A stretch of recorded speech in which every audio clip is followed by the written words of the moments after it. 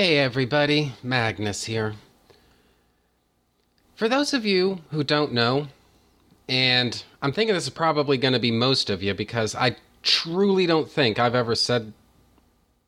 don't think I've ever said this out loud on my show before, but for those of you who don't know, I'm really not much of a gamer.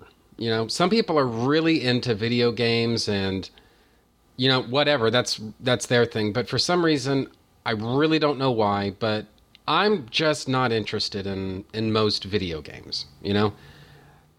And I'm sure there's probably a very good reason for that. I just have fucking no idea what the reason is. I mean, I guess the way I've always looked at it is video games and video game consoles and all that other stuff. It's basically yet more bullshit to have to spend money on. And it's just, for whatever reason, something that historically hasn't usually interested me. Now, if you're a lawyer, or if you are familiar with lawyer techniques, you can probably see what I just did there. But for those of you who don't know, I left myself a little bit of wiggle room there. And the reason for that is because I need a little bit of wiggle room. A couple of months ago, what I did was, on my girlfriend's Xbox 360, and it really is her Xbox 360. I mean, I just, until very recently, haven't really had all that much to do with it. But on her Xbox 360, through Xbox Live, I think it's called, you can actually download video games. And one of the things that really caught my eye was the Mortal Kombat Arcade trilogy. Now, basically, what that means in English is that you can download for like $10 or something like that. You can download Mortal Kombat 1, 2, and 3, right? And when I say Mortal Kombat 1, 2, and 3, I don't mean an adaptation of it, for Sega Genesis or Super Nintendo or one of those old school systems that Mortal Kombat 3, not just Mortal Kombat 3, all of the Mortal Kombat games were adapted into. I mean, like Mortal Kombat 1, 2, and 3, the fucking arcade version, And when you think about it, I mean, it actually kind of makes a lot of sense because hardware and systems resources that were used in the early to mid 90s were a lot more limited than modern video games. And so it stands absolutely to reason that you can download the entire Mortal Kombat arcade trilogy, and altogether that's probably going to take up about half a gig or so, and you'll have the original unaltered, just fucking original versions of the games, the ones that were in video game arcades. And dude, it has been so fucking much fun, playing all those games again, because it's kind of been like revisiting my childhood in a weird kind of way, where these characters and these stories, these video games, these combos, because with Mortal Kombat you have to call them combos. These combos and stuff, I hadn't really revisited in my imagination in something like 20 fucking years or something like that. And number one, it was kind of astonishing to me how much I'd forgotten on the one hand. But on the other hand, I was kind of surprised by how much I was able to remember, And honestly, I would not have predicted this, but the game that's probably the most fun to play is Mortal Kombat 3, If I play as Smoke in Mortal Kombat 3, I can kick the shit out of that game. I am awesome with Smoke. Now the other characters maybe I'm okay with, or maybe I'm not, but there's something about Smoke. If I use that character, I can beat the shit out of the game. In fact, one of the next to last bosses in Mortal Kombat 3, his name is Motaro, and sometimes I just play like that. I forget what I think it's called, the novice. Like you can pick from like novice or expert, master, champion, or something like that. Sometimes I'll just play novice just so I can get to Motaro faster and just kind of kick his ass. Just because that's how easy it is for me to beat the shit out of Motaro if I play as Smoke. So anyway, it's been a lot of fun. And like I say, I mean, it's kind of like revisiting your childhood, which, let's face it, for a lot of us, that's really... There's a very strong argument that many of us have never really left our childhoods. So this idea of revisiting our childhood, I don't know. That's got a certain cachet to it. So anyway, it's just been a lot of fun. And for those of you children of the 90s who grew up playing Mortal Kombat video games and had the time of your life, dude, if you've got an Xbox 360, fucking download the Mortal Kombat Arcade Trilogy. It's really cheap. I think I think it's probably going to set you back something like $10 or something like that, but it's just a lot of fun, and I think the entertainment value you get out of it far exceeds any, the actual expense of, paying for this and downloading the game and everything. So very highly recommended. Now, normally that would be where I would say, now enjoy the rest of the episode. Except I can't right now. And that's because there's one more thing I need to talk to you about. And then after that, we can finally get underway. Starting this week, I've got a new intro song, theme song, call it whatever you want. But I've got a new one. And there's nothing wrong with the old theme song. I had a lot of fun with that. I'm not somehow less metal now than I was before. I just thought it was time for a change, and it was kind of fun to put together a new theme song. The other thing is that I not only have a new theme song, but I've also got a new sort of audio montage to accompany that theme song.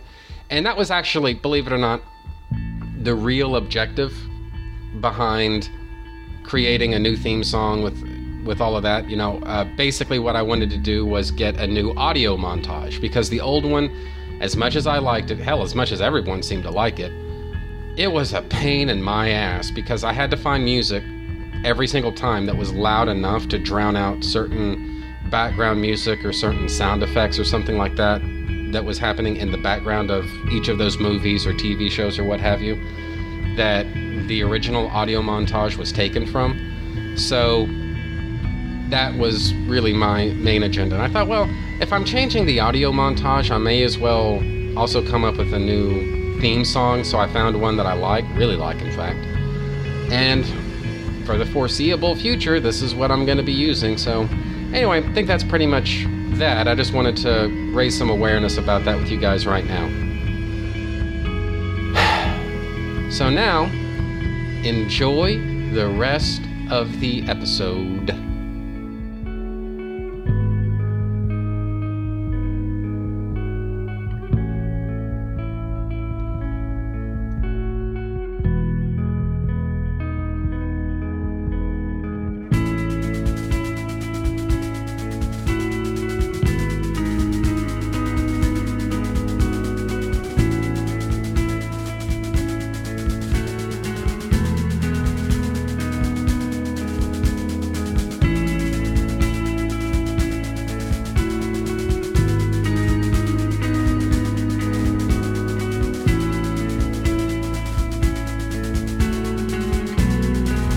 I've studied the form of comics intimately. What you need is a hobby. Words and pictures, they could be more of an art form. What the fuck are you talking about? I don't know, it's pretty goddamn weird. A guy dresses up like a devil and he's a blind lawyer, We have to do Aquaman. No one with a lick of sense would watch that show. The word fan actually is an abbreviated form of fanatic. And there are some people who fit that category. I believe comics are a last link to an ancient way of passing on history. You can put on a uniform for football year-round, nobody cares. Basketball year-round, nobody cares. Put on a Star Trek uniform, people get a case of the giggles. Yeah, hi, somebody told me to make comic books here. That's from Superman? Smallville. You have been trying that Jedi mind shit on me since the 8th grade. It doesn't work. Oh, it works. You guys must read too many comic books or something. People do not masturbate in the DC universe. That was the biggest load of crap I've ever heard.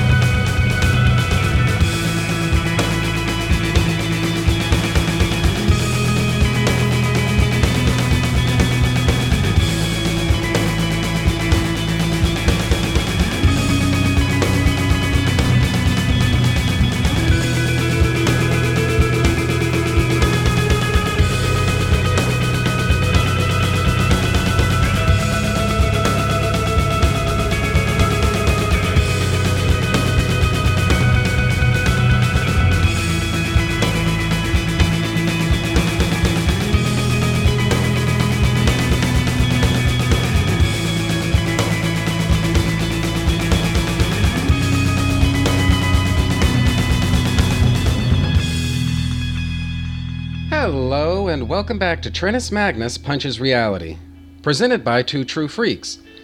I'm your host Magnus, and I've got a brand new theme song, as you've probably noticed. Basically, there was nothing wrong with my old theme song, I just thought it was time for a change, so hope you like the new one.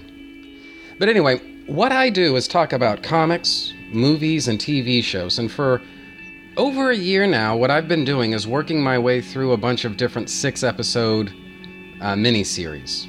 Or less than 6 episodes in some cases. Or more than 6 episodes in some cases. But basically, miniseries have kind of defined everything that I've been doing for the past year or so. And I guess to clarify on that, what I do is I follow a pretty simple structure when you really think about it. I do 6 episodes of pretty much whatever I want. Then I have a 7th episode that I do with Chris Honeywell, which historically I've always used to talk about one of the DC Paradox Press line of big books. So there's been the Big Book of Urban Legends, the Big Book of Conspiracies, the Big Book of Losers, so on and so forth. And then the 8th episode is always dedicated to Smallville. Then I start all over again with 6 more episodes, and then the 7th episode with Honeywell, wash, rinse, repeat, right? And what I'm doing today is launching a brand new miniseries. This is called the Brian Michael Bendis Appreciation Series. And the purpose of this should be kind of self-explanatory, but just in case it isn't, I consider myself to be a little bit of a fan of Brian Michael Bendis as a writer. Now, what I've noticed is that it's kind of trendy to bash on him, criticize him, pick on him, etc., etc. And I don't really understand that, at least not completely. You know, it's become a little bit of a hipster thing to do, actually, to make fun of Brian Michael Bendis and the way that he writes comics. Now, look, I can't speak for anybody else. Obviously, I can't speak for anybody else, but I rather enjoy Brian Michael Bendis as a writer. I really don't totally understand the trash he has to put up with, you know, just people shit-talking him and stuff on the internet. And so you can kind of think of this as my attempt to kind of speak up for good old Bendis. And you know what? Maybe take a look at some of the comics he's written, and who knows, maybe you'll change your mind. So that's kind of the reason for being for this miniseries. Now, let me just say that I'll be the first to admit that his writing style isn't really appropriate for everything, all right? There's a certain... Every writer has... I don't know, it's a style or a preference or something that tends to mean he can write certain types of stories extremely well and certain other types of stories maybe not so well. And for those of you who are so inclined, you can actually go back in my archive of episodes, and you can find an episode that I recorded with Scott Rifen of Dinner for Geeks fame, wherein he and I talked about House of M. And Rifen's point is that Brian Michael Bendis might be a good writer, but he probably wasn't the best choice to write House of M, you know? Because that's supposed to be a big, epic, huge, sprawling story, action-packed and all this stuff. And Brian Michael Bendis' natural tendency seemed to be to want to turn that into a little bit of a character piece. You know, sort of a small, intimate, very television-friendly type of character piece. And Rifen's contention is that's not really appropriate for what House of M was supposed to be. And there's a big sense in which I think I understand what he means and certainly where he's coming from. So please understand, I'm not a blind Bendis devotee. I'm only saying that I think he's a lot better than he gets credit for. Also, there are some old school Marvel fans, and I call them Marvel fans. To me, calling someone Marvel zombie is pejorative, and honestly, we're all comic book fans here, and I don't really think it's appropriate to shit talk people from other fandoms, shall we say, or the people who like brand X when you like brand Y. I don't really think that's appropriate. You know, I mean, it's one thing to do it in kind of good-natured fun, but I've never interpreted the label Marvel Zombie to be good-natured fun. I've always thought there was a little bit of animosity associated with that label, so I tend not to use it except ironically. Anyway, so my point, though, is that old school Marvel fans, maybe they've got, shall we say, philosophical problems with the way that Bendis writes comics and the way that he portrays certain characters, the way he writes those characters, so on and so forth. And guys, again, I'm not here to tell those people that they're wrong. They know more about Marvel than I do, so I defer to them when it comes to the way that these characters ought to be portrayed, the way they ought to be written, and all that stuff. So I'm certainly not out to, you know, run down the Marvel fans or tell them they suck or they're wrong or anything like that. I'm just here to give you my opinion, all right? We're all friends here, so there's no sense starting trouble with anybody, am I right?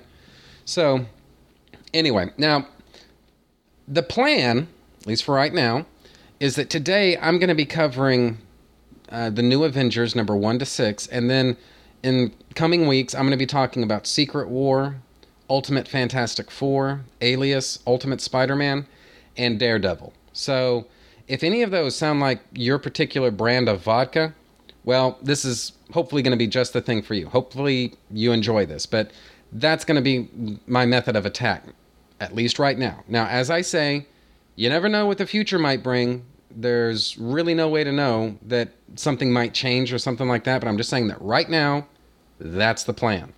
So, that's pretty much that. Now, as it goes for this week, as I say, what we're going to be doing is talking about the New Avengers, basically the first sort of big arc in the New Avengers. This was a storyline called Breakout.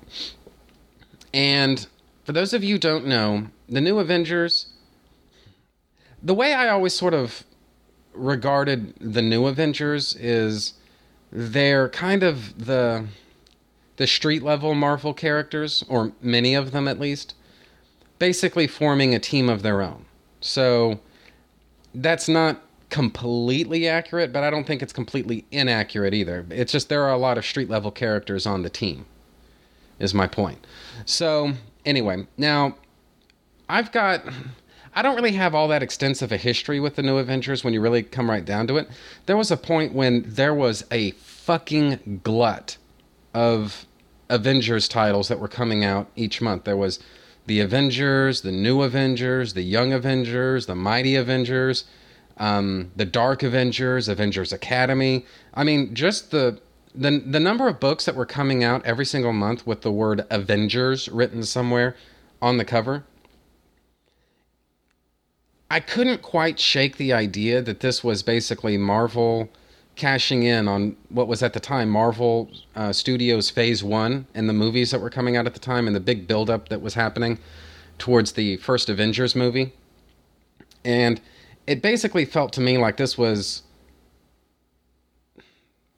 were basically products. These were not really books. These were extending the franchise in very contrived types of ways, and that none of these books were really all that different from any of the rest. Ha, ha, ha. I had occasion to change my mind when Stacy and I first started up together, and for one of our dates, she and I met at a comic book store. Yes, when she and I first started dating, the most convenient place for us to meet up to start our date was at our LCS. I kid you not. So, I know a lot of you guys who are listening to this, you have wives and girlfriends who may look the other way when it comes to your comics, or they may tolerate your comics, but I'm willing to bet that most of you aren't dating fangirls. So, But anyway, I am dating a fangirl because I am Magnus. Anyway, so the first occasion, I guess, that I had to give the New Avengers a different look, I saw that there was a New Avengers comic in her list of, or rather her stack of loot that week. She'd gone up there, she'd picked up all of her stuff, and she was buying an issue of the New Avengers. Well, she's got very specific types of taste when it comes to comics. And so what I reasoned is that if something is good enough for Stacy, at the very least, what I need to do is at least give it a chance, consider, any kind of merit or value that this comic book might have. And I'm not going to lie to you, it was kind of a kick in the balls, It's like, wow, you're buying the New Avenger? Like, really? Okay. And so, like I say, I thought that, if it's good enough for her, I should at least give it a shot. And so what I did was I sat down and read the first couple of storylines in the New Avengers Volume 1, of which probably the most obvious is going to be Breakout, because fucking that's what we're here to talk about today. So, read Breakout, and I gotta be honest, it took a minute for me to get it, I didn't totally get it upon reading Breakout, but when I started, the subsequent storylines, this became less of me trying to understand, just what it is that had caught my girlfriend's eye, and it became more of an unofficial reading project, If this is good enough for Stacy, I should give it a shot. And now, having done so, it's not just good enough for Stacy. This is now good enough for me. This is good enough for Magnus. And so that's probably about as good an introduction as anything I can ask for to the New Avengers, Volume 1, Number 1. Synopsis of which is as follows. With the Avengers disbanded and both the Fantastic Four and the X-Men preoccupied, a mysterious figure hires Electro to perform a job. A big one. Meanwhile, Matt Murdock, Luke Cage, and Foggy Nelson meet with Jessica Drew on the raft. Except it's not actually Jessica Drew. It's actually a Skrull by the name of Veranke, I think is how you pronounce it, and Veranke has disguised herself as Spider-Woman, which is to say Jessica Drew. But that's not going to be an element of this story. Anyway, Matt Murdock, Luke Cage, and Foggy Nelson meet with supposed Jessica Drew on the raft, which is the maximum security installation of Rikers Island. The quartet gets ushered through the raft to see Matt Murdock's client. The raft holds the worst of the worst, which is to say, 8 levels of superpowered serial-killing maniacs, including the Purple Man, whom Luke Cage holds a personal grudge against. Getting inside an elevator, they travel 8 levels underwater to the bottom level where all of the generators suddenly power down. Not restricted to the raft, the entire city of New York is plunged into darkness. Civilians have a moment to ponder this power outage when a lightning bolt tears into the raft. Peter Parker first sees the power outage as a blessing as it gets him out of watching a Hugh Grant movie with his wife, which is to say Mary Jane. Because all of this is before that whole deal with the devil and all that stuff. He considers that a blessing, at least until he notices the huge bolt of lightning coming down on the raft. Spider-Man piggybacks a ride to the island on the underside of a Shield helicopter, one that also gets hit by a stray lightning blast, which causes Spider-Man to plummet into the river.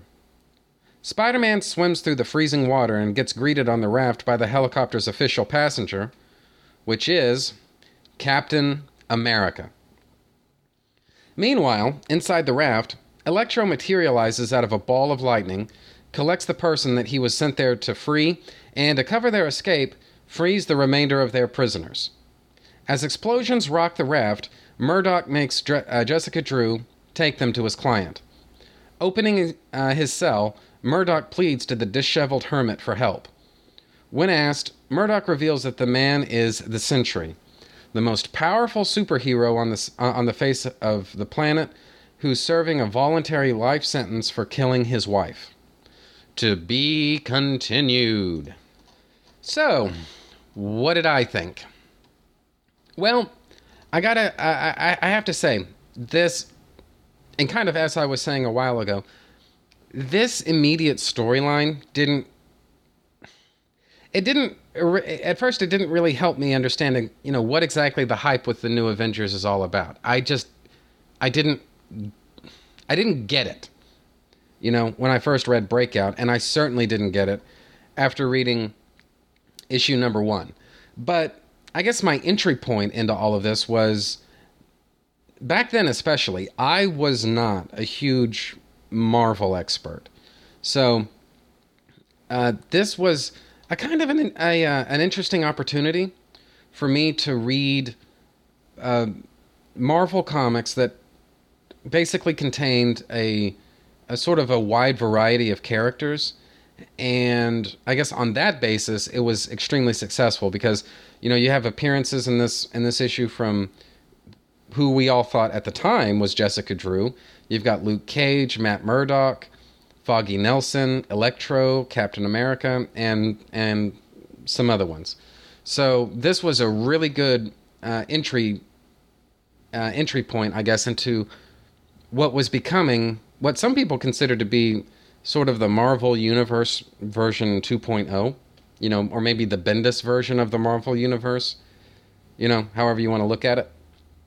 And so on that basis, it was extremely helpful. And certainly I enjoyed the art in this issue that was done by David Finch. And I really enjoyed this sort of, I don't even know what the hell to call this style, but between the line style and the sort of painted coloring, it's not really painted, but it looks sort of painted. It just has this very illustrative approach. And I really dig it. The entire, I guess, tone of this first issue is very, I don't really feel comfortable calling it, Bourne Identity light, but it does sort of remind me of the Bourne Identity somewhat. It's just a little gritty, and if this was a TV show, you'd almost expect it to be shot with a handheld camera and all that stuff. That's just, I don't know, that's I guess my sort of take on it. So anyway, the other thing that this thing does is we sort of get a dime tour of the raft and what exactly this thing is, how it works, who's been imprisoned there, et cetera, et cetera. And again, this was extremely instructive to me, as a sort of neophyte Marvel fan. This was just a completely new idea. A lot of this stuff was. So anyway, all of this is to say that, this is as far as first issue goes, this is a little bit. Michael Bailey has a way of comparing Brian Michael Bendis to McDonald's, in that you've got a sort of this is sort of a Big Mac of a storyline. It's fun to consume, and it's I don't know, it's satisfying while you read it, but once it's over, you don't look back and say, man, that was amazing. That was the best comic book I've ever read, or the best burger I've ever eaten. You don't really think of it like that. It's very functional, which I tend to somewhat agree with. So anyway, all of this though is my way of saying that this is I think a very functional first issue, but I've always kind of thought that Brian Michael Bendis is one of those writers who needs a couple of issues to really get the story going. And certainly that is the case here. So anyway, I'm not saying that to be critical. I'm just saying that because fucking it's kind of true. Which I think is a pretty good sort of segue into issue number 2, synopsis of which is as follows. Another explosion rocks the raft, and Captain America and Spider-Man watch Electro and his client flee the scene. Seeing that there's no way to catch him, Spider-Man does the next best thing and jumps towards the hole in order to help people, despite Captain America's warnings to let S.H.I.E.L.D. agents take point on this. Spider-Man should have listened, though, for instead of people looking for help, he finds himself face to face with scores and scores of supervillains. Dogpiled upon by the baddies, his mask gets ripped off and his arm gets broken by Jigsaw. Meanwhile, on the bottom level of the raft, Matt Murdock's trying to get the Sentry to assist them in escaping while they and the S.H.I.E.L.D. agents get attacked by Carnage. Murdock tosses Foggy Nelson into the Sentry's cell and closes the door, warning him not to open it, no matter what. Murdock, Luke Cage, and Jessica Drew, who isn't actually Jessica Drew, but you get the idea, fight Carnage until another villain comes out to join the fight. Murdock's old nemesis, Mr. Hyde. On the surface, Spider-Man's getting pummeled by dozens of supervillains when Captain America breaks him up and leads a group of S.H.I.E.L.D. agents into the fray. Trapped inside a lightless cell, Foggy manages to convince the Sentry to help. Emerging from his cell, the Sentry grabs Carnage and flies at top speed through 8 floors of the facility and out into the stratosphere, all the way to outer space. Once there, he proceeds to act as judge, jury, and executioner to Cletus Cassidy and tears Carnage in half.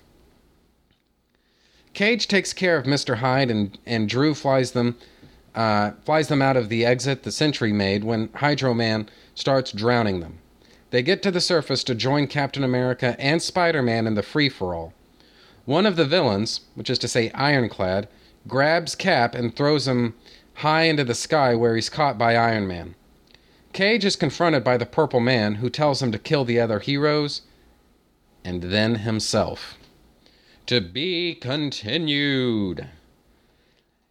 I gotta tell you guys, this is where this story really gets cooking. Now, in my experience, Brian Michael Bendis generally needs, I don't know, maybe 3 or 4, sometimes as many as 4 issues to really get this story going. And that's not the case here. You pretty much get balls deep into the action right here in the second issue. So basically, you've got a first issue that's designed to get everybody, into position, get them on board the raft, and basically position all the characters to, do whatever it is that they're going to do.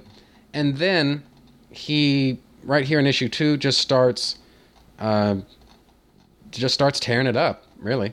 Now, one of the things that I like about this is, and I don't think this was actually in the first issue, but starting right here in the second issue, because of the fact that we're dealing at this point with, it's got to be like, between, the heroes and the villains and the S.H.I.E.L.D. agents and supporting characters and all this sort of stuff, there's got to be a good dozen, maybe 2 dozen characters in here. And honestly, I would think it's probably even the rare Marvel fan, like hardcore Marvel fan, who can identify all of these characters on sight. And so the first panel in which these villains all appear, it gives their name, their alias if they use one, and then their power.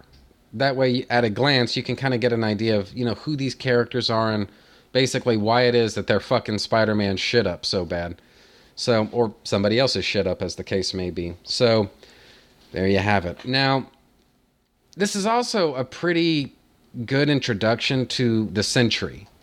Now, I don't know if the Sentry's first appearance was in the last issue, but I do know he's a new character, and he hasn't been around all that long at the time that this issue's come out. So, whether the last issue was his first appearance, or if his first appearance was a little bit before that, it wasn't long before that, put it that way. And I've heard it said that basically the Sentry is, if the Marvel Universe was to ever have a character, basically a Superman of their own, the Sentry is pretty much who he'd be. An absurdly powerful character who can use these vast godlike powers, but because this is the Marvel Universe, he's got to have some kind of major heavy-duty flaw. And the thinking goes that the more powerful the character is, the bigger and I guess by that I mean worse his flaw has to be. Now, when you talk about a character who's just as fucking ridiculously powerful as the Sentry is, he's got to have a pretty fucking major flaw. And in the Sentry's case, he's mentally unstable. I'm not exactly sure. I mean, I'm not a therapist, so, I mean, I'm really not sure what exactly his mental disorder is. But whatever it is, it's enough to really cause problems for him. And he also doesn't necessarily have Superman's sense of restraint, because he pretty much drags Carnage into upper orbit, tears him in half, and then that's the end of Cletus Cassidy. And that is something, obviously, that Superman never in a million years would ever do. So, anyway, Sentry is a pretty interesting character, is what I'm saying. And I gotta be honest, it is very funny to me that the most powerful character in the Marvel Universe is named Bob. That's very funny to me.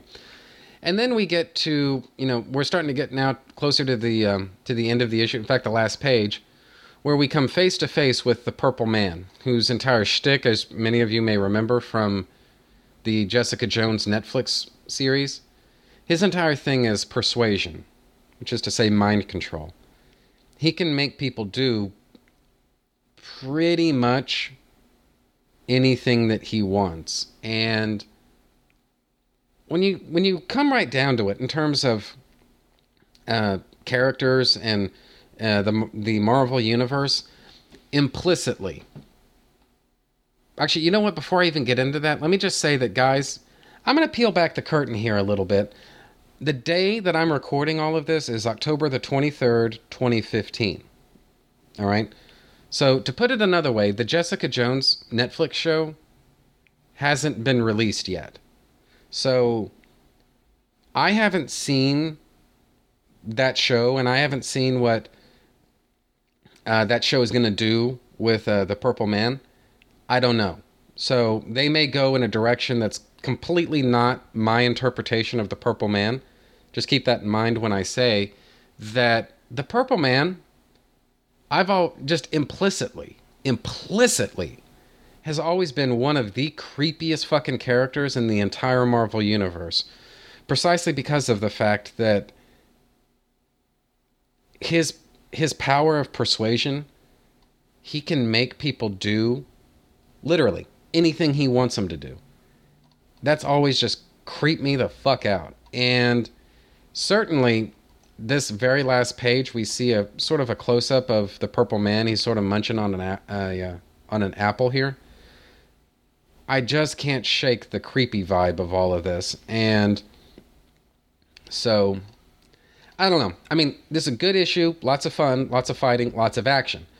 And so, certainly it would be fair to say that, when I first was reading this story, I was, at this point, I don't think it would be accurate to say that I was a huge, New Avengers devotee. I was a new convert and all that stuff.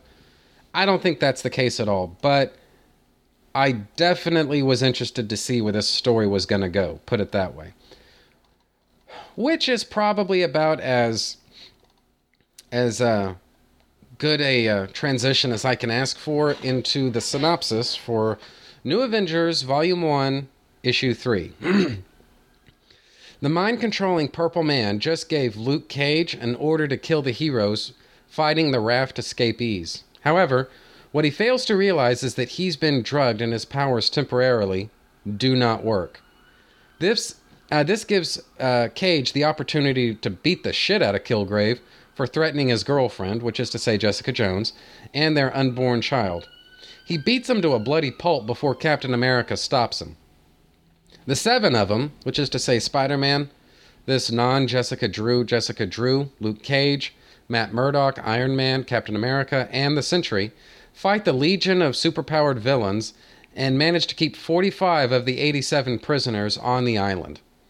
The next morning, Cap comes to Iron Man and tells him how the previous night reminded him of the story of how the original Avengers were first founded, and that the new team was formed by fate to put the balance back in place. Cap goes off to recruit those heroes who fought at the raft, starting with Spider-Man. Steve Rogers meets up with Peter Parker at his job teaching high school science. Peter agrees to join as long as he can leave if it doesn't fit him very well. Cage also agrees as long as Cap agrees to let the team try doing things in new ways. However, when Cap tries to recruit Daredevil, he hits the wall.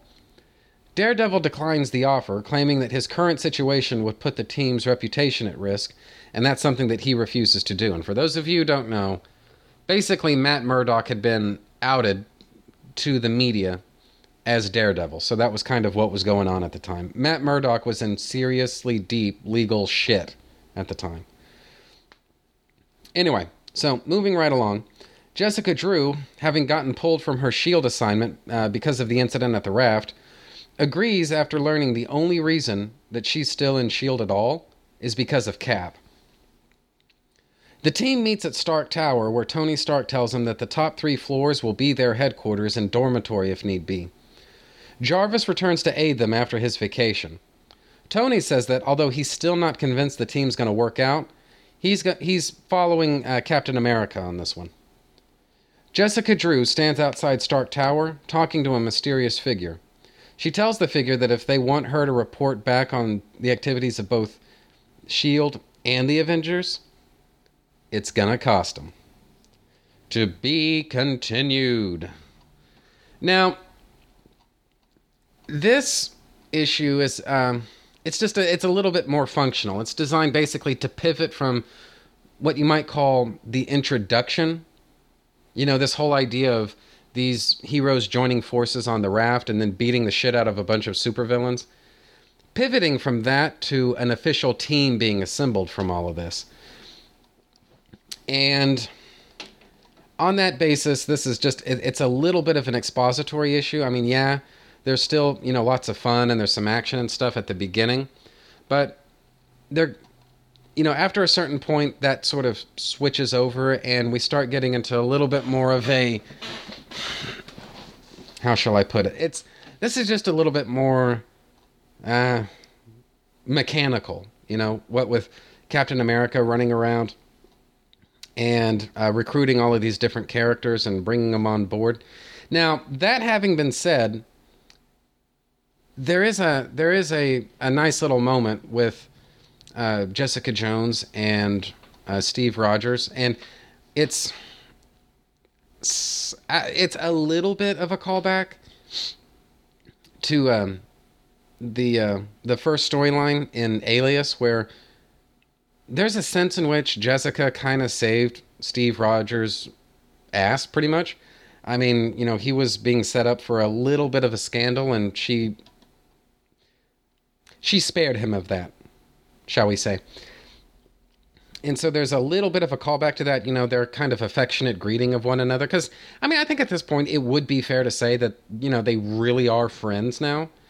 And, you know, there is this whole kind of bonding angle now of, you know, Steve touching Jessica's stomach and feeling the baby's kick and all of that. And I don't know. It's just, you know, having talked about the first Alias storyline in some previous episode. I forget the issue number, but, you know, fuck it. You've got iTunes. Look for it. Or go to twotruefreaks.com and look for my section there, and I'm sure you'll be able to find it. So, anyway. Now, moving right along, there is another, you know, Daredevil, and I'm not talking about Matt Murdock now. I'm talking about Matt Murdock in full Daredevil gear. He does have a little bit of a cameo appearance, and, you know, I'm a pretty big Daredevil fan, you know, from way back, so this was definitely welcome. I mean, I would have loved it if Daredevil could have actually been part of the team, but number one, he has good reasons for not joining the team. Number two, he will eventually join the team, so it's fine. But his personal life, his reasons for doing it is that his personal life is kind of a disaster at the moment, and this is a good reason for him to not want to join the team. Now, I would have loved it if Daredevil could have joined, but, you know, he's got good reasons for wanting to stay home on this one, so that works for me. So, Anyway, he's been outed. It's been a huge mess, and that's really his reason for not wanting to join. So, anyway, after that, it's Jessica Drew's turn. Now, yes, again, this is not actually Jessica Drew. It's a Skrull, but fuck it. At least for the purposes of this story, it is in fact Jessica Drew. But just remember, it's not in fact Jessica Drew. There's this sort of the bottom. It's not even a panel. It's actually a couple of panels. For some reason, these panels are this one panel is actually segmented into a couple of panels. It's Steve Rogers just grinning at Jessica the Skrull. And I don't know why, but he just looks very college frat boy steroid moron in this panel. I don't know why. He doesn't look like Steve Rogers to me. He just looks kind of like an NFL player who's done way too fucking much steroids. Anyway, that's just the way I look at it. I don't know.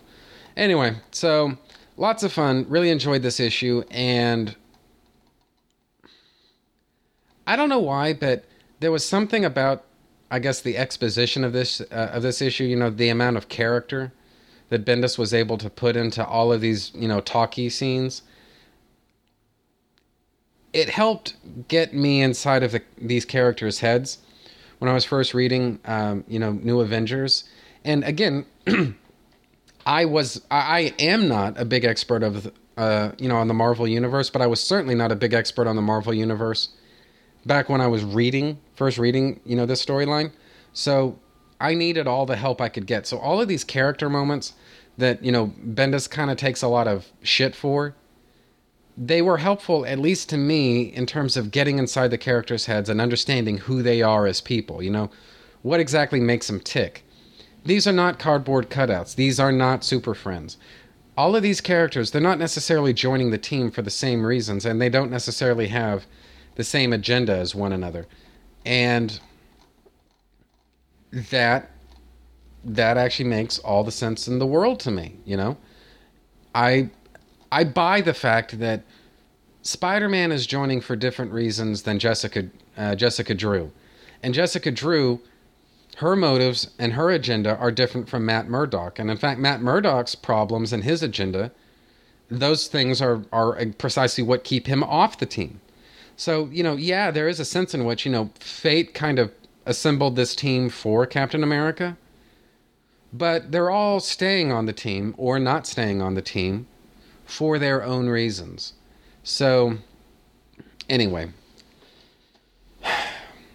Now, excuse me while I have a sip off of my Coke here.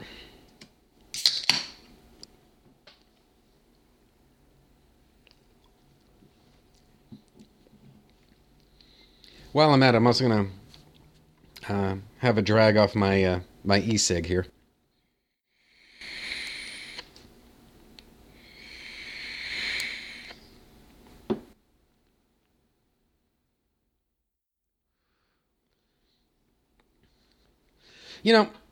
I got to tell you, when I first started using electronic cigarettes, I tried to smoke them the way that you smoke, regular cigarettes, which is to say, you pull off it and you hold the smoke in your mouth and then you inhale.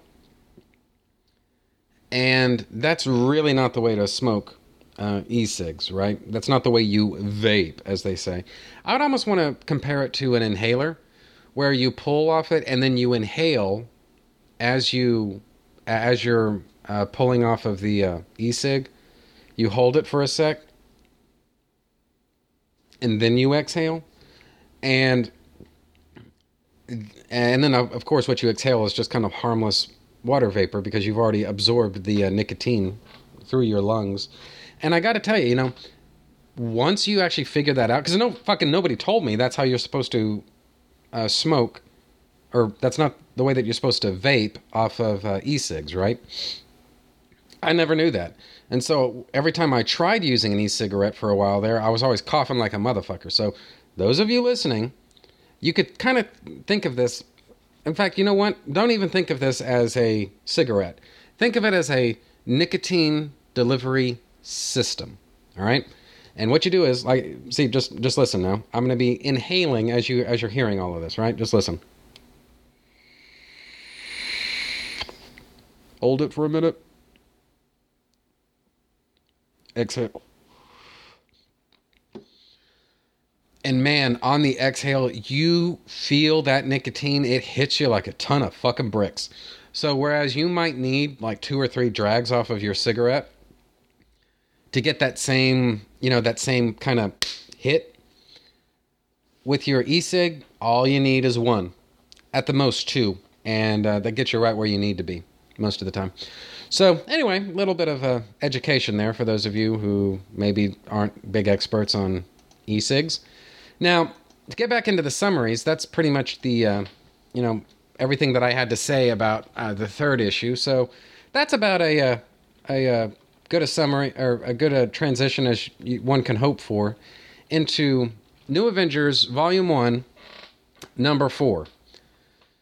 Synopsis of which is as follows. Jessica Drew, who again is not Jessica Drew, Jessica Drew arrives at Stark Tower as Captain America and Iron Man are trying to get Special Agent Maria Hill, who is the acting director of S.H.I.E.L.D., to release the Sentry into their custody, and to inform her that the Avengers are reforming. Hill doesn't take the news very well, saying that that very thing is what put Fury where he is, which is to say, see Secret War for more on that, and we'll be coming back to Secret War at some point in the future. But what shuts her up is Cap explaining to her that he has champion-level clearance, which means he doesn't actually need S.H.I.E.L.D.'s permission to start the Avengers or make use of the Sentry.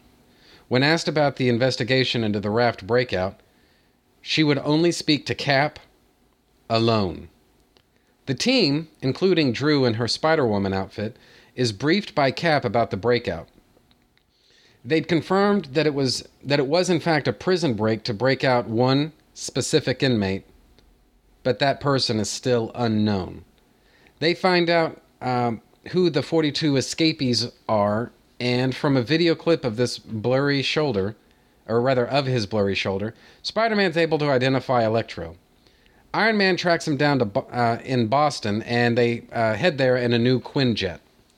Max Dillon, a.k.a. Electro, meets his girlfriend in Boston with every intent to run to some tropical island with his girl and his ill-gotten gains. However, the Avengers are right on top of him.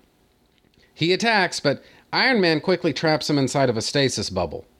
When he refuses to talk, Cage has Spider-Man web up his hands so they could pound the crap out of the villain, and then the villain promptly faints. However, Spider-Woman thinks up another way to get the information they seek. The captured escapees of the raft were temporarily held in Rikers Island Penitentiary. In walks Spider-Woman, who asked the incarcerated inmates to spill on who Electro broke out. She's met with silence. That's when she brings out a box of apple crumb cake, Entenmann's donuts, and says that the first person that tells her would get the box.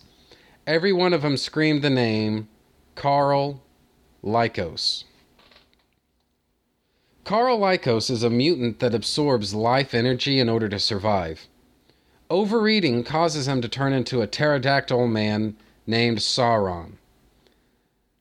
The new team of Avengers then head to where Lykos would have fled, which is to say, the Savage Land.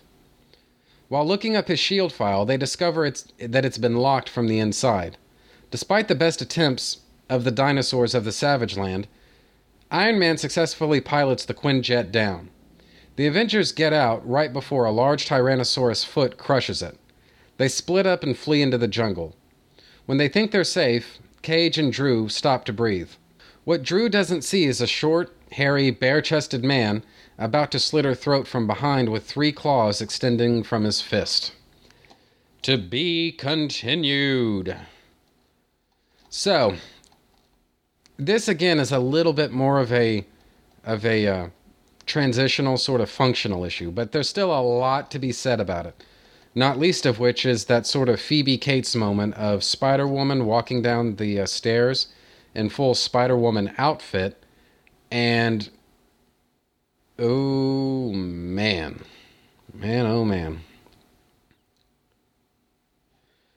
fact, the other characters even kind of comment on that. They say, "Well, Agent Drew, in the most PC, non-threatening, professional way, I'd like to say, damn, girl." And I kind of have to agree with that. Hot damn. Anyway, so, and that actually kind of leads into this sort of, comedic bit where Luke Cage asks Spider-Man if he gave her powers. And then Spider-Man answers, "No, she's totally unrelated to me in any way. So she ripped off your name." Exactly. I don't know. It's just, that's very funny to me. And this is when we kind of see, I guess, the first sort of pass at,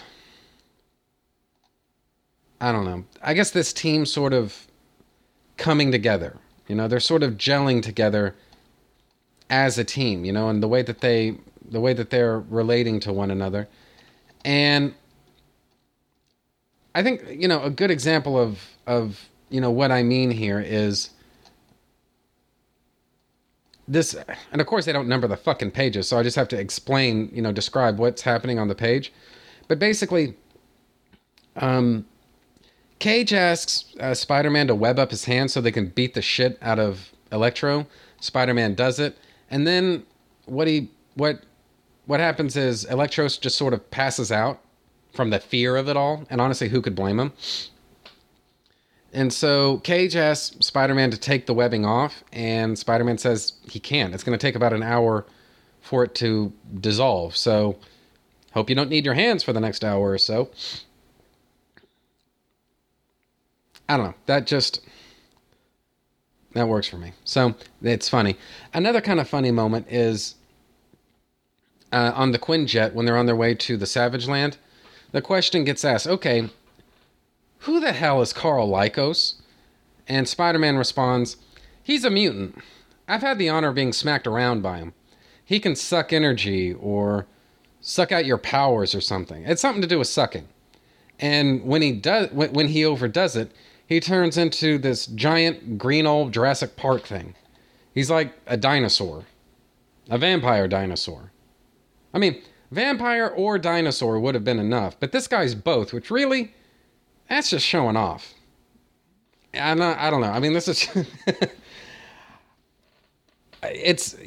look, I understand, people's point when they say that Bendis can be a little bit verbose in a lot of his stories, but I don't know. I mean, I love his dialogue in these types of stories. I mean, yeah, I can, especially with Ultimate Spider-Man, I can definitely see where people kind of get a little bit fed up with his, teen speak and all that stuff. But the kind of stuff that we're talking about here, all these jokes and stuff, I don't know.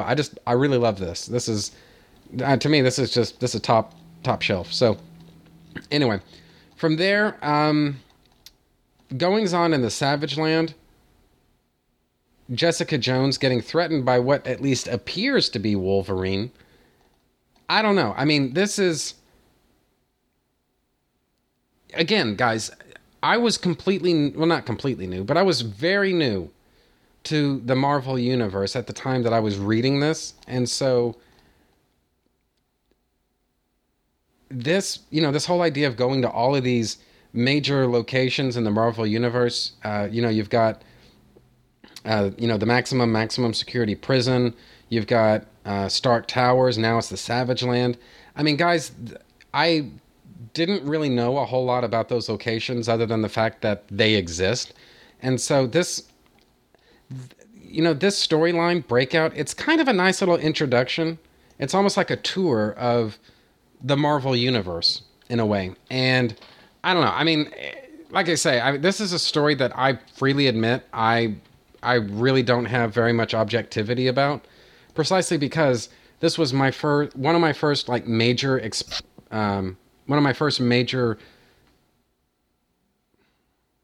excursions, I guess, into the Marvel Universe. And so because of that, it's got a soft spot in my heart. So anyway, that pretty much leads us into New Avengers number 5. And the synopsis is as follows. Stranded in the Savage Land, Iron Man, Captain America, and Spider-Man fight the T-Rex that destroyed their Quinjet. Iron Man finally takes it down by flying directly into its jaws and fights it from the inside. They then search for the others being Luke Cage and Spider-Woman, who is currently being threatened by a short, furry-clawed man. Cage recognizes the man, but before he can do anything, Spider-Woman shoots him in the face with a bioelectric venom blast, flips him over her shoulder, and slits his throat with his own claws. This doesn't make Wolverine very happy, but Cage is able to keep him from doing any more fighting before they reunite with the rest of the Avengers. Fighting him with the T-Rex carcass, which I'm sure didn't make PETA very happy, Wolverine explains that the X-Men were contacted by the Scorcher, a very old Spider-Man villain who was trying to go straight. He said that the Savage Land mutates contacted him about breaking Lycos out of the raft, but he declined. After the raft was busted open, Wolverine knew it was about Lycos and hopped the first Blackbird to the Savage Land. They're in the middle of exchanging notes when they're attacked by a gaggle of mutates. Their powers go dead, and a mutate with persuasion powers forces them all to go to sleep. They wake up later, imprisoned in the chamber of Brainchild. A mutate... Why does this thing keep saying mutate? I think this is supposed... Is this supposed to say mutant? Fuck it, I'm saying mutant. And if that's wrong, well, eat me. A mutant with incredibly advanced intelligence. Also, they wake up completely naked. Cap demands to speak to Lycos, and when he appears, subsequently demands his surrender. Lycos declines. Cap then informs him of the 44 inmates that escaped with him and demands his surrender yet again. Lycos asks Brainchild why he didn't assume they'd be coming after them. Brainchild says they were assured that nobody would. Lycos then goes on a rant that Sauron was forced to work for the Weapon X program, hunting down and exterminating other mutants, and he was only locked up because he said no. To which Logan replied, "Wah wah, boo-hoo." Lycos tells Brainchild to kill them all and dump the carcasses, despite Brainchild's protest to let him use them as guinea pigs. He also says to separate the bodies, saying that there isn't enough vibranium in the world to save them from S.H.I.E.L.D. if anyone found out they held Stark or Rogers. Tony, having heard enough, assembles his armor into voice-activated battle mode and has it blast Lycos and free them. They locate their weapons and costumes and dress as and all that stuff as Spider-Woman defends S.H.I.E.L.D. from the other Avengers, saying that S.H.I.E.L.D. wouldn't do this. Mutants attack and the Avengers go into battle as Wolverine hunts down Lycos, who is trying to make a quiet escape. Wolverine's claws find their mark as he embeds them into Lycos' chest. All this does, though, is allow him to siphon off Wolverine's mutant energy and transform him into Sauron. Using his hypnotic powers to stop the Avengers in their tracks, he begins to tell them that he was brought to the Savage Land for a reason when a bullet flies through the pterodactyl man's head. S.H.I.E.L.D. agents hiding in the bushes are told by Yelena Belova, which is to say the Black Widow, the highest-ranking agent there, to wipe the entire area clean. No survivors. To be continued. And here, once again, this is basically just a huge action fest of an issue to kind of break up the monotony of the past couple of issues, which had, tussles and whatnot, but didn't really have these huge action set pieces. And so this is really intended to be a little bit more of an action fest. And in relation to that, it works just fine. And as a matter of fact, I dare say that David Finch actually does a hell of a job of basically giving all of the teammates something to do. Because one of the tricky things about doing these huge group battles, I would imagine, is the fact that you have to find something for all of the teammates to do, and it has to be something that particular team member and nobody else, that particular team member alone can do. And that has got to be a pain in the ass, and I would think that the majority of that probably comes down to the artist's individual judgment, because the way that I hear it is that Brian Michael Bendis, he'll basically write something like 3 pages of dialogue or something like that for every single comic that he writes. And then he says, okay, and then, this person fights this person, and then the issue ends with this happening. Other than that, draw whatever the hell you want. And when you think about it, that does tend to invest the artist more into the story. But one of the, I guess, sort of drawbacks to that is that it's now incumbent upon the artist not only to handle all of the pacing of the comic book, but now he's got to be the one to figure out, which character fights which other character. I mean, unless he's been instructed explicitly by Bendis, he's pretty much got to work a lot of that stuff out all on his own. And that's not good, that's not bad, it's just true, And anyway, that's pretty much what I've heard about the way that Bendis writes stories. He's basically sort of Marvel method on steroids. I mean, this is like beyond Marvel method. So anyway, there's really not a whole lot to say about this issue except for that sort of cliffhanger ending where Sauron gets his brains blown out, and then S.H.I.E.L.D. agents move in, basically saying, no witnesses.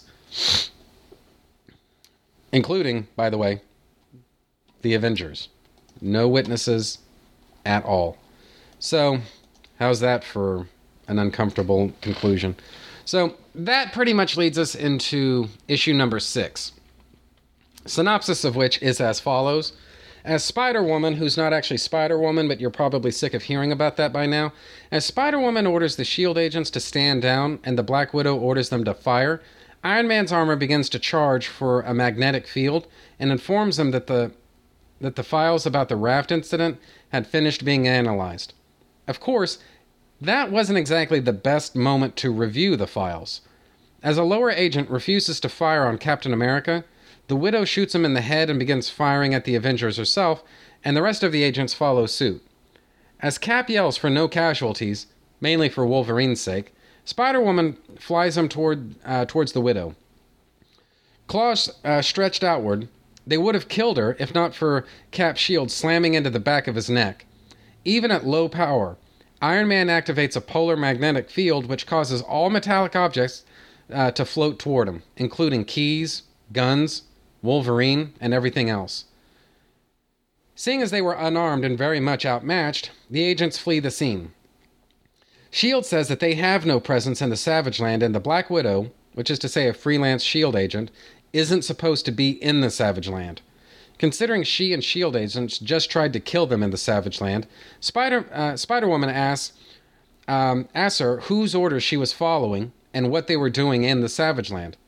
Widow keeps her mouth shut.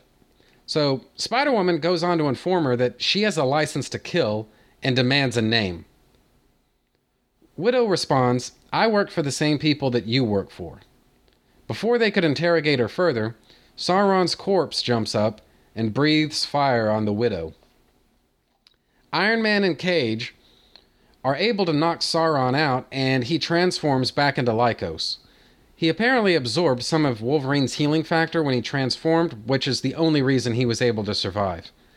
They decide to hunt down the rogue S.H.I.E.L.D. agents and get a ride back to civilization when Iron Man detects strange readings in the distance. Those readings are the remaining S.H.I.E.L.D. agents doing what they came to the Savage Land to do: enslave the native inhabitants and force them to mine vibranium. The Avengers charge into battle as multiple energy blasts fall from the sky, decimating the entire installation. Only Iron Man's repulsor field saves them from utter destruction. The source of the blasts are the S.H.I.E.L.D. helicarrier. Agent Hill, the S.H.I.E.L.D. director, God, that's a hard thing to say, claimed that their own investigation into the raft breakout led them to the Savage Land, and that the destruction of the mining installation, quote, was the appropriate response, unquote. As for who was behind it all, they merely said that the investigation was ongoing. She says the helicarrier would fly them back to New York and thanks them on behalf of the Weapon X director for retrieving Sauron. But, for the record, we did ask you to stand down. You ignored us. Quote unquote. When they're alone, Iron Man tells the team that there's another problem. The S.H.I.E.L.D. files given to them about the raft had been tampered with, so he compared them with the files from the old Avengers database. Over a dozen of the prisoners had been declared legally dead, and yet they were still imprisoned. This means that the S.H.I.E.L.D. The S.H.I.E.L.D. files indicate that S.H.I.E.L.D. was not only stockpiling super weapons, they were also stockpiling super villains. Whoever's behind all this knows the Avengers are onto them, but the Avengers don't know who they are. And even if they do nothing, the real bad guys know they know something. Cap offers anyone the option of backing out of the Avengers now if they feel they can't handle it. Tony then offers a spot to Wolverine, which makes Cap want a private word. So, Iron Man basically says, Cap, you said this team came together by fate. That's your word. Just like the original Avengers, right? Well, the original Avengers didn't truly come together until that one last ingredient came into the mix. We needed that one last ingredient, and then when we found you, you were that one thing. But for this team, for this situation, for this world, he's you. He's our missing ingredient. And Captain America's point is that, hey, look, the fucking guy's a murderer. And Stark replies with, he's a samurai warrior. After what happened to Wanda, after what we know happened here today, we can't afford not to have him. We're going to need someone who can go to that place that we can't. And you know exactly what I mean. And I guess that's really all Cap needs to hear, because against his better judgment, he agrees to allow Logan a spot on the team. Meanwhile, in a hidden location, the Black Widow lies in a hospital bed. She's horribly scarred by Sauron's attack. Her employer offers her a chance to reap vengeance on the Avengers for what they've done to her, and she agrees with gusto. The end. This is basically the moment when you realize that Breakout isn't really a story unto itself. It's actually an entree into a much larger story. And in fact, this would lead into a story a little bit later on down the line. I think like a year or two later from all of this, or maybe even more than that. And it basically what I'm talking around here is Secret Invasion. Now, those of you who are interested in hearing me talk about Secret Invasion, I actually did an episode about it with Michael Bailey. This is about a year ago by the time you guys are hearing this. And so, go ahead and track that episode down if you're so interested and just see for yourself. It's a pretty good little story, but that's basically the end game of this. Goings on with Secret Invasion, that's where some of the subplots and stuff that are introduced in Breakout, where all that stuff kind of comes to a head. So if you're interested in that, go check out Secret Invasion as a story, and then feel free to listen to my episode with Michael Bailey, wherein he and I talk about Secret Invasion. Now, again, what you need to understand is that I sort of came at this from the point of view of not being a huge Marvel expert, but desperately wanting to get in on the act. I wanted to know more about Marvel and read these stories. And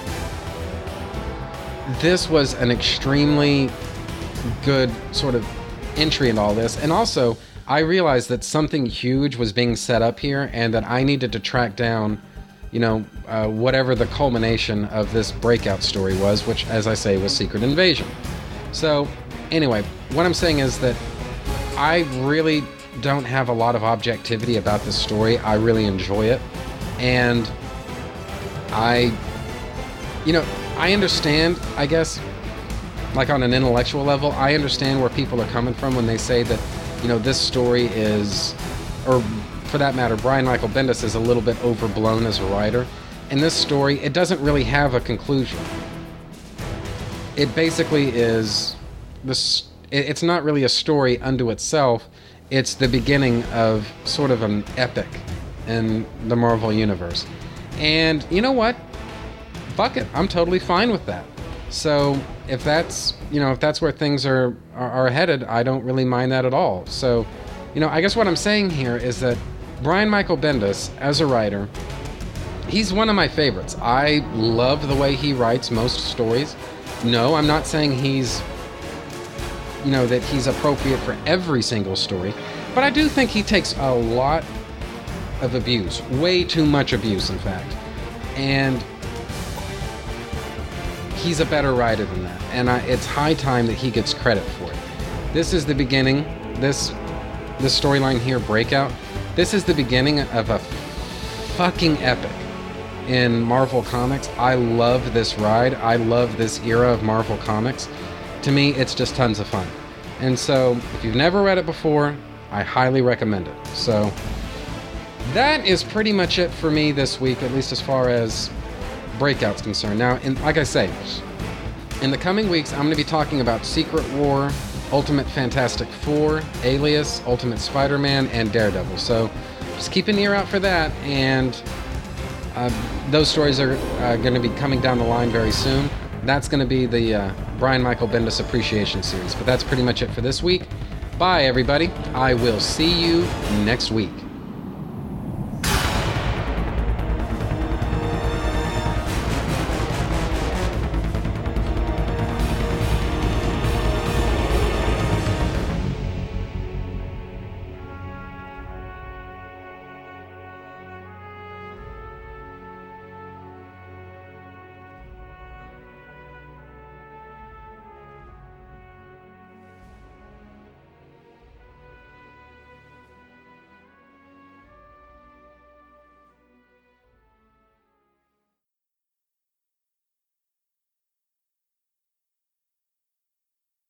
Is your entire life populated with liars? Ever wondered if you're talking to somebody who's completely full of shit? Well then, have we got the app for you. Juked Micronics is proud to present the Lie Detector app. Yes, as seen on TV, the Juked Micronics Lie Detector app is here. And does it work? Bet your balls it works. All you have to do is turn on the Lie Detector app, hold your phone up to your mark's mouth, and ask them to repeat their last statement. And within mere moments, the Juked Lie Detector app will tell you if your mark fed you a line of total horse shit, or if they're telling you more truth than a 9/11 conspiracy video. The Juked Micronics Lie Detector app. Perfect for job interviews, Al-Qaeda terrorist interrogations, and double-checking your teenage daughter's alibi. The Lie Detector app. Now available from Juked Micronics.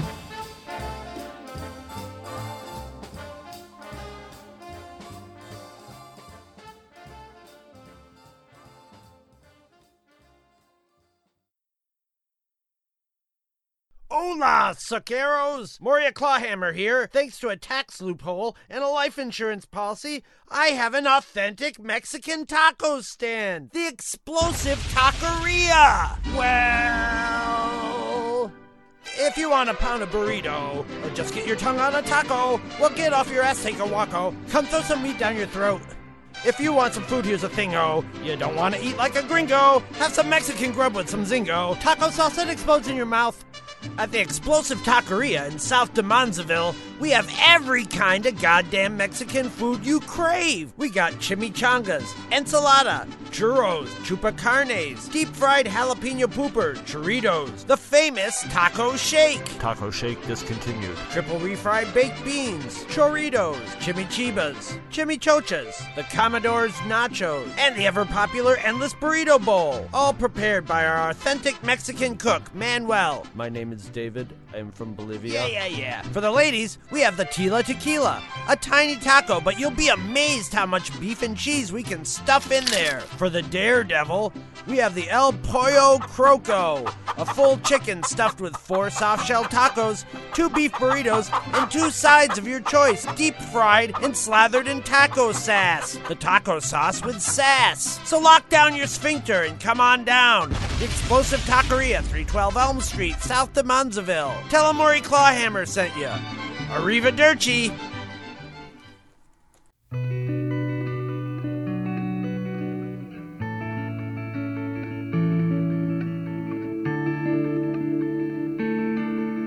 Okay, so I think that's just about the end of that.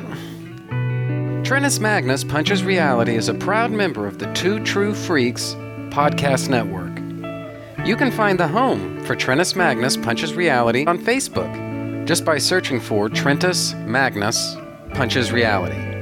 There you can interact with your fellow listeners and also see notifications of new episodes when I put them up. You can friend me on Facebook just by searching for Trentus Magnus, which is spelled TrentusMagnus. You can email me and my parole officer at trentusmagnus@gmail.com. Do you have a suggestion for a topic? Feel free to email me, and I might consider thinking about the possibility of potentially discussing whatever you have in mind someday. And that's a promise. Do you have a podcast of your own? If so, why not record a promo for me to play on my show? It's quick, easy, and can help you spread the word about your show. I'm always looking for more promos to play. Keep it fairly short, and yours could be next. My promos can be found at this show's homepage for those interested. Just look for the promos section. Visit our website at twotruefreaks.com. Two True Freaks is always spelled TWOTRUEFREAKS. If you shop at Amazon.com, please consider using the link at twotruefreaks.com to shop there. If you use this link to go to Amazon and then you shop, Two True Freaks gets a little cut of what you buy, and it doesn't cost you anything extra. So you get to shop as usual and help out the Two True Freaks at the same time. Two True Freaks and all of its excellent affiliates are available on iTunes, and you can choose to subscribe to either the entire network if you wish, or pick whichever individual shows you want to follow. We have so many shows to choose from, there's just bound to be one that appeals to your particular fandom. Just search Two True Freaks with an exclamation mark at the end, space, and the number 2. If you ever leave your house and you actually have friends, why don't you tell them about Two True Freaks? If you've enjoyed our show, please won't you take a moment to rate us on iTunes? That helps others find the show too. The contents of this podcast are fictitious, hypothetical, and probably completely unnecessary. Any similarity to living persons or real-life events is purely coincidental and void where prohibited by law, some assembly required, batteries not included. The white zone is for passenger loading and unloading only. All models are over the age of 18. Trentus Magnus Punches Reality is a Magnus Media Enterprises Limited production in association with De Montecore of Milan, Italy.